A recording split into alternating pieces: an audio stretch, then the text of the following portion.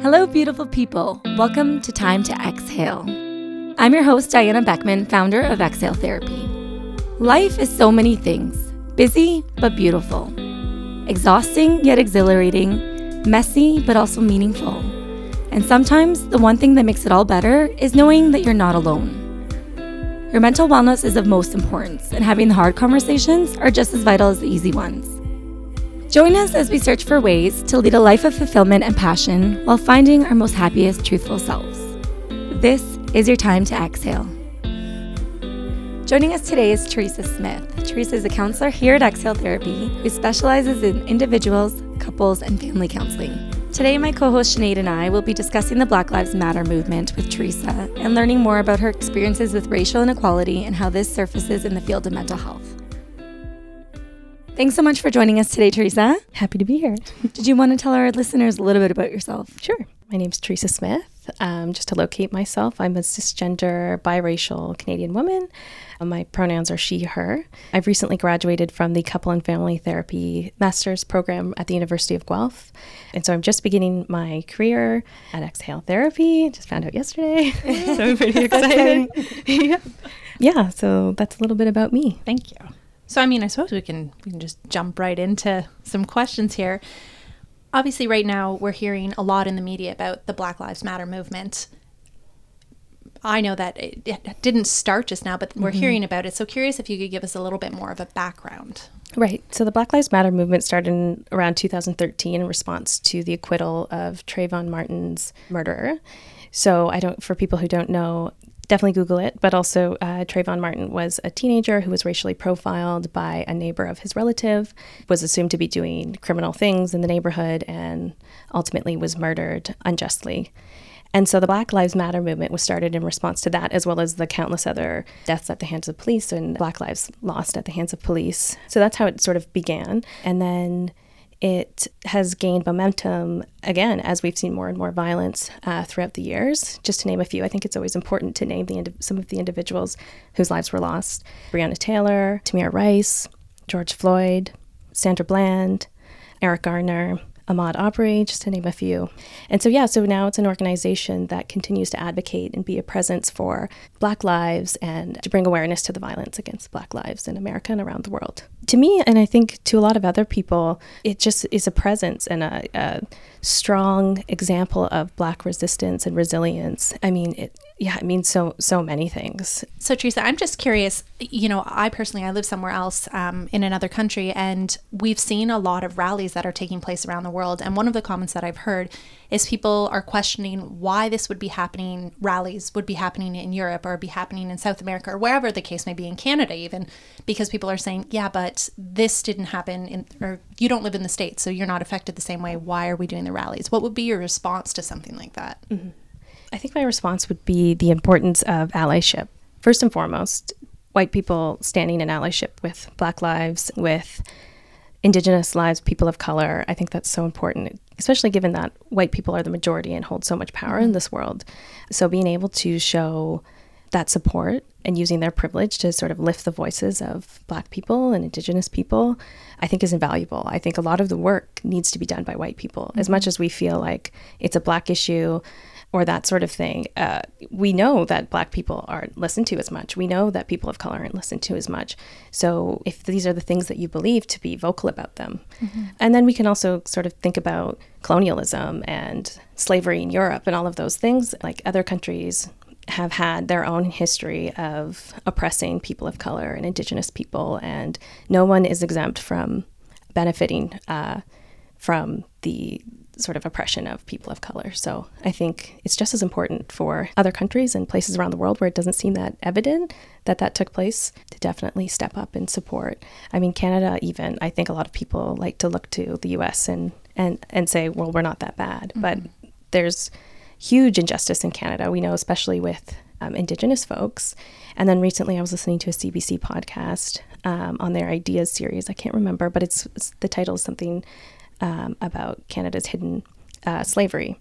It was violent here. It was awful here. It was just awful people who were enslaved faced in Canada. And we don't really, it's definitely something that's been very much erased. I'm pretty sure in my education, I never learned about Canadians the history of slavery in Canada. And so to hear about it in that podcast in that way, it was just like, okay, we can't deny this. It can't be denied. And it's archived.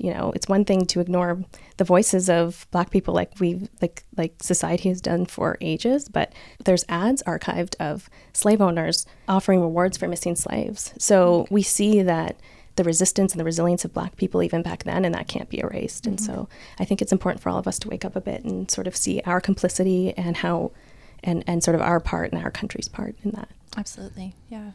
And you had mentioned that it's more important now than ever for white people to use their voice, I guess, help make changes moving forward. What are some ways you'd suggest for individuals to be an ally and how they can go ahead with that? So I'd say probably the most important thing that anybody who's looking to be an ally and to learn more would just be to Google it. I would say, like, we have this huge resource, the internet and libraries that have so much information about Black history and white privilege and the experiences of Black people and kind of what you can do. And I think if you watch the news and you feel uncomfortable and there's something sitting with you, just look it up and see what you can understand. Like, as much as protesting and showing on Facebook is so important and being vocal, the inner work is like just that much more. It's so valuable. So to be able to take the time to Google and just do your own part, like, that means, as a person of color, that means the world. And I think, fear can be really sort of paralyzing. I definitely, as a mixed race person, having white heritage, have a lot of my life felt powerless and frozen and kind of like, I don't know, I don't belong in this. Like, what should I do? Because as a lighter skinned individual, I benefit from, as a lot of Black scholars call it, like a palatable version of Blackness. So I do receive extra privileges in life because of that. And I often felt just afraid. I didn't know what to do. And, I've been sort of working towards this throughout my academic career to sort of chip away at my own experience. But really, for me, what happened with George Floyd and the response from that has just like sort of changed my world. And it opened my eyes to what I need to do as an individual to get to know the history of Black people on my own and what I need to do to be a good ally, and sort of not put that burden on Black people. Because I don't know if you've heard of the term the double burden, which is where minorities are discriminated against, and so face that burden, and then also have to face the burden of explaining their suffering to the people who are inflicting the pain. And that's a ton of emotional labor. So it's really crucial not to put that labor on people of color, to say, like, teach me. I mean, obviously, we have people in our lives. I love to have those conversations with people in my life. So if you have people in your life who may be, there may be people in your life who are open to that, but perhaps you're the one that extends the olive branch, or like sort of instigates the conversation, or says, like, I'm thinking of you. I have no idea what you're going through. If you ever want to have a conversation with me about our relationship, I would love to do that. But it's important not to put some more sort of strain and trauma on. So yeah, definitely doing your own research is so important, and thinking for yourself is so important, and sitting with yourself and having reflective conversations about what it really means to you to see people suffer in the way that we're seeing. And then a lot of Black authors and artists have put together a ton of resources out there. I would say Instagram and Facebook have been so instrumental in my learning throughout these last couple of months. I have two professors, I'll just shout them out, Dr. Carla Rice and Dr. Ruth Newstifter, who way before this have always, I don't want to say like sort of spam their feed with, they see an article that they read, they relate to it, they think it's important, they post it, they write some information on it if they feel like they should. And to me, I thought, what a like cool way to be an activist in this time where we're sort of limited and at home. Like, what can I do? Well, I can make sure everybody in my friends group on Facebook knows that these are the things I'm thinking about, and maybe they want to share them, maybe they want to have a conversation about them.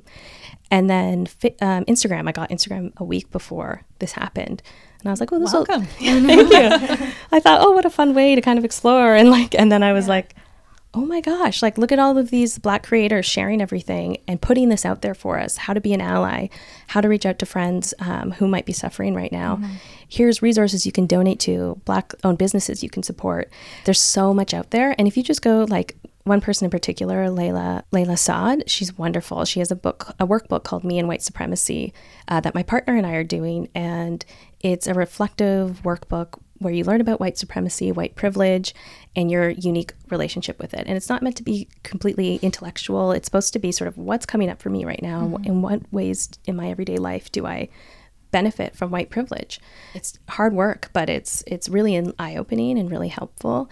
So if you check out people like her, they often also tag other Black authors and Black creators, and it's sort of like, it's really like you just go down kind of, you know, like a YouTube rabbit hole. It's like you just start, and then before you know it, you've read so much, and there's so many interesting ways you can look at this issue. So, and I think I would really agree with you about the Instagram aspect of it, simply for the fact, I know myself, these are conversations that I have a lot when I'm in college, and we're very aware just in the program that I'm in.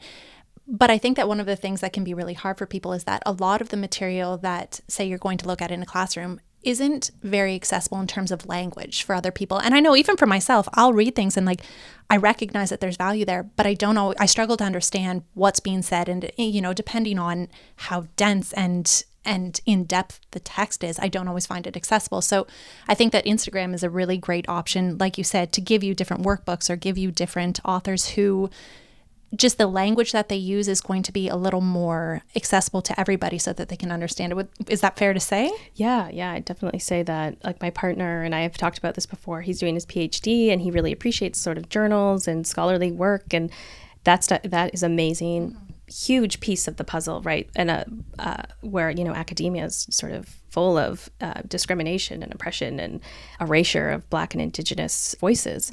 So sharing those articles is so important. But I do think there's a side of things where people kind of would appreciate just a little bit more accessibility. I know I definitely love things that are a little bit more everyday language and kind of grasp the experience of like what we do in our everyday. You know, that's really important, I think, as well. So yeah, Instagram's wonderful for that, for sure. Definitely. I'm curious. I mean, obviously we're seeing a lot on Instagram when there was it Tuesday? I forget what day it was when there was Blackout Tuesday, and that was happening. And it seemed like for a period of time, I know for myself, I was seeing on my feed, there was a lot of posts being done about the movement, which was fantastic. But I think with a lot of different movements, you slowly start to see that inertia just slow down. And I'm curious, what do you think some of the ways are that we can keep that going? So it's not a case of like people forgetting this wasn't a one-time thing. It wasn't, you know, it's not one day of protesting and now we've settled things. That's not the case at all. So how can we keep that going?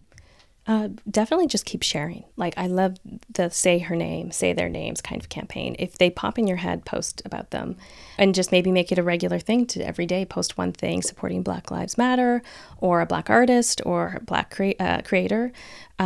So really just making it a routine in your own life. You kind of just have to do it. You know what I mean? Like there's always like a bit of it's hard to sort of make a new habit, but I think the more you kind of sort of like investigate, explore these things, the more you'll feel like, oh my gosh, here it is in my world and I'm feeling it and I need to post this, or I need to make sure that this is present. And then I also think having conversations frequently with people in your life, family members, friends, your professors, employers, opening that dialogue and just having the conversation and keeping it top of mind. Yeah, in those sort of ways. I think those are really important to sort of keeping that ongoing discussion happening. Obviously, you mentioned that individual efforts are a crucial part of this movement, but I'm also curious what kind of changes you would recommend for an organization to make. Mm-hmm. This is a tough one because I think so many organizations have that structural kind of oppression kind of built right in. I would imagine it's important to, like as an employer, to be the first to extend that, right? Because I've worked for a company being one of 2 people of color out of maybe like 100 or something like that, and it can be really exhausting to be the only person advocating or to only really have your opinion asked for or your presence asked for if they need diversity in a video. So just being sure to extend a hand to people of color in your business and ask what's the best way that we should be tackling this, or because again, I don't want to sort of like put the burden again on people of color, but do your own research as an employer, see what other businesses are doing that are sort of really doing well at inclusion and diversity. And it is a tough one, I think, for businesses because it's hard not to feel like everybody's jumping on the bandwagon. I think it's best just to start and then keep doing the changes that are going to make a difference, and then people will begin to trust you. Your employees will begin to trust you. I think you really have to invest in this work. It's one thing to put out a statement, but it's hard for people to trust in that when everybody's kind of doing it. So I think just those like sustained, repeated attempts to connect with the community and have different voices elevated in your company. And I guess ultimately, as Sinead had mentioned previously, we're trying to keep it so the movement doesn't stagnate. But where do you see this in 5 years from now? It's so hard to say because I didn't expect this. I never thought this was going to happen. I didn't think this is where we were going to be right now. Like, even a few months ago, we're seeing the way that the pandemic has just once again sort of doubled down on people of color and minorities. I just remember like, this is the time we've got to do something. But did I expect the whole world to sort of like what feels like the whole world sort of wake up and say like, wow, we need to deal with this? Yeah, I never thought that would happen. So it's really interesting to think 5 years down the road what would happen. I think so long as businesses are really trying to implement these changes, support their employees and a greater cause other than just money, I think that can make a world of a difference. I mean, some of the conversations I've had with people in my life that have been sort of like really eye-opening for them is wonderful. So I'm hoping that creates a lot of change. I mean, we saw like Ben Mulroney step down to create space for a person of color. So maybe we'll be seeing more representation. I think we're going to be really surprised where we'll be if we can really keep this up. I think also now it's important for us to make decisions, especially in the U.S. with their time to vote coming up, making decisions that we can see benefit later generations sort of right now, thinking forward, what are the things we can do right now? So when it comes to political decisions now, kind of thinking of where we want to be in 5 years. But I don't know. It's hard to say. I'm very hopeful, but I'm skeptical, and I'm trying to be cautiously kind of what's the word? Cautiously optimistic. Because yeah, it's hard to say just this fresh, like, is it all performative? We don't know. So it seems like a lot of people are taking this very seriously and that a lot of changes will be made. But yeah, I hope to see a huge change. And I mean, for me personally, I feel like you already told me something that I didn't know about Canada. I wasn't aware that speaking about Indigenous issues was or could be linked into the Black Lives Matter movement. Personally, I had no idea that was the case. So I would be curious how, obviously we're seeing what's happening in the States and we're going to feel that trickle down effect of, those changes. Hopefully they're things that we experience here, but I'm curious what things you think are specific to Canada that we need to be making changes with, obviously with the movement, the Black Lives Matter movement, but also with our Indigenous populations, if that's linked together. Am I right to link that? You had made that? I think, well, it's tricky. I think there's room for everybody, you know what I mean, to have advocacy and support, definitely. I think, they could definitely sort of stand together and because when you see BIPOC, Black, Indigenous, People of Color, that's sort of referencing everybody who's a person of color, this systemic issues that really oppress every kind of person of color.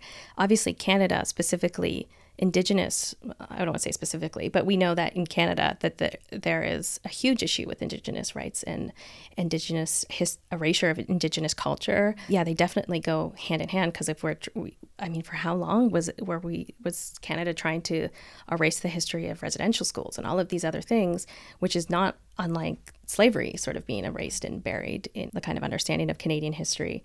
So I definitely think that they could go together and sort of be part of the same fight.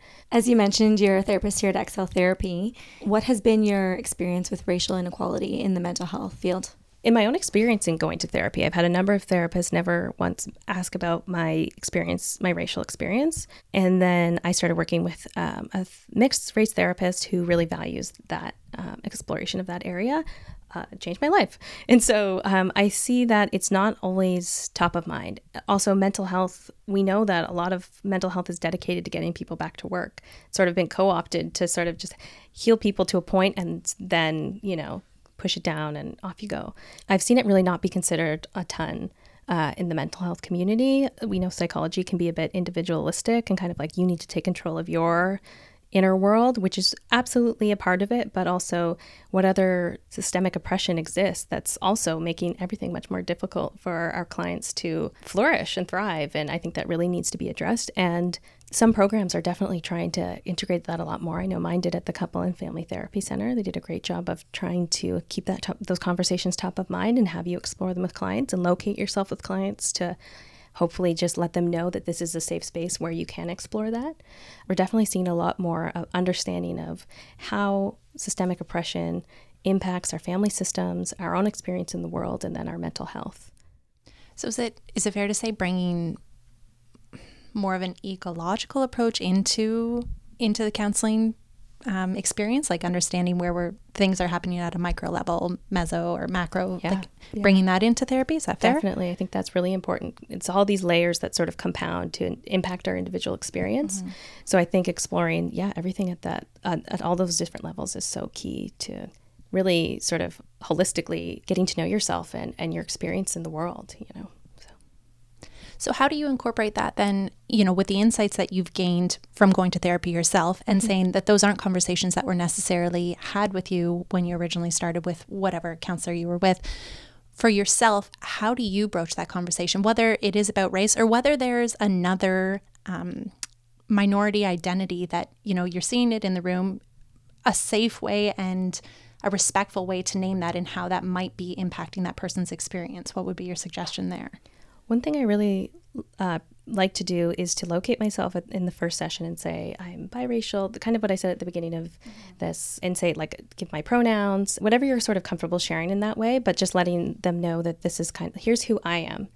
And then sort of identifying the kind of things that you like to talk about. I would say, I really like to explore issues of race, ethnicity, your experience growing up in whatever town you grew up in, like maybe a small town or something like that, just sort of laying the groundwork to allow some space for them to feel okay, well, maybe this is something that I can bring up. Also, sometimes you just kind of throw it out there as a suggestion because you really don't know how it's impacted them. So often you might have other clients with a certain experience. You could say I have other clients who experience sort of what you're discussing as maybe gender roles. Do you see it that way? They either pick it up or not. And if they don't, then you move on, and then maybe you can hold on to it if you really do feel like that's something there and bring it back later.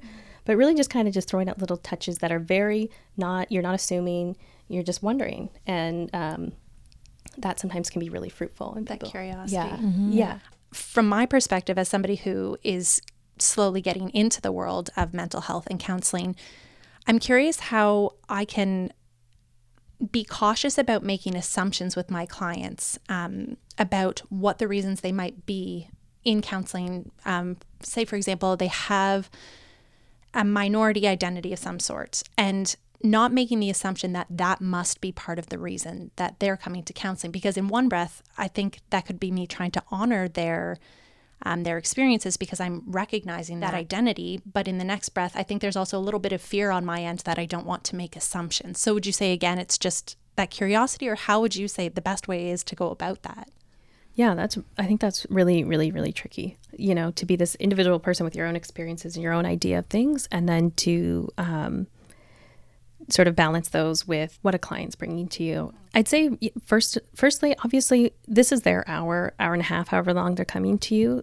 Just having an idea of what they would like to do with the hour, is I think the most important thing, being very client-centered and really trusting that your client knows what they'd like to focus on. Sometimes people don't know exactly that they may that unfolds later, that they'd like to discuss race or their sexuality. But I think really looking to the client to be an expert in their own experience and letting them guide it, and also doing some work on your own to challenge any assumptions or ideas you have. You can always hold them as hypotheses, as we say, but I do think it's important to investigate those hypotheses and kind of explore why we have them, in case they are sort of there's other things kind of encroaching. Sometimes you just have worked with people, or you have your own experience, and it actually could be really valuable and it could really make sense for their story. But I think sort of just holding those and really being in tune when you feel like the right moment is to ask. It is tough to know when and how sometimes, but I think consulting with other people, doing peer supervision, consulting with a supervisor if you have one, doing your own kind of research about maybe how people from that specific minority would like to be asked about this concern. But I think really just leaving room for it to unfold and throwing out some little kind of touches here and there. And again, maybe just kind of saying this is how I've heard from other clients, and it could be totally not your experience, but I am curious about, you've mentioned this part of your sexuality. What can you tell me about your experience with that?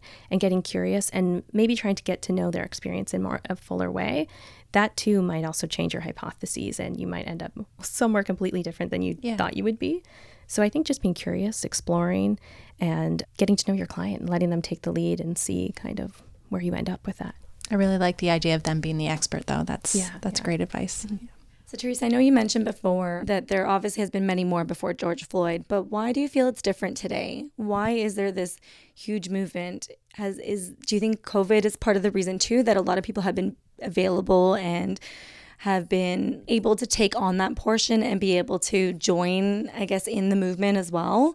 They don't have an excuse now, right? Ultimately. Yeah, it's such an interesting thing. Just think about why it happened now. I do want to just say I'm not an expert on all of this. It's just sort of like my experience and kind of how I'm thinking about it. Obviously, in the U.S., we've seen, Donald Trump and his actions, how they've been sort of unfolding, and that's sort of, I think, been a lot of the catalyst for this.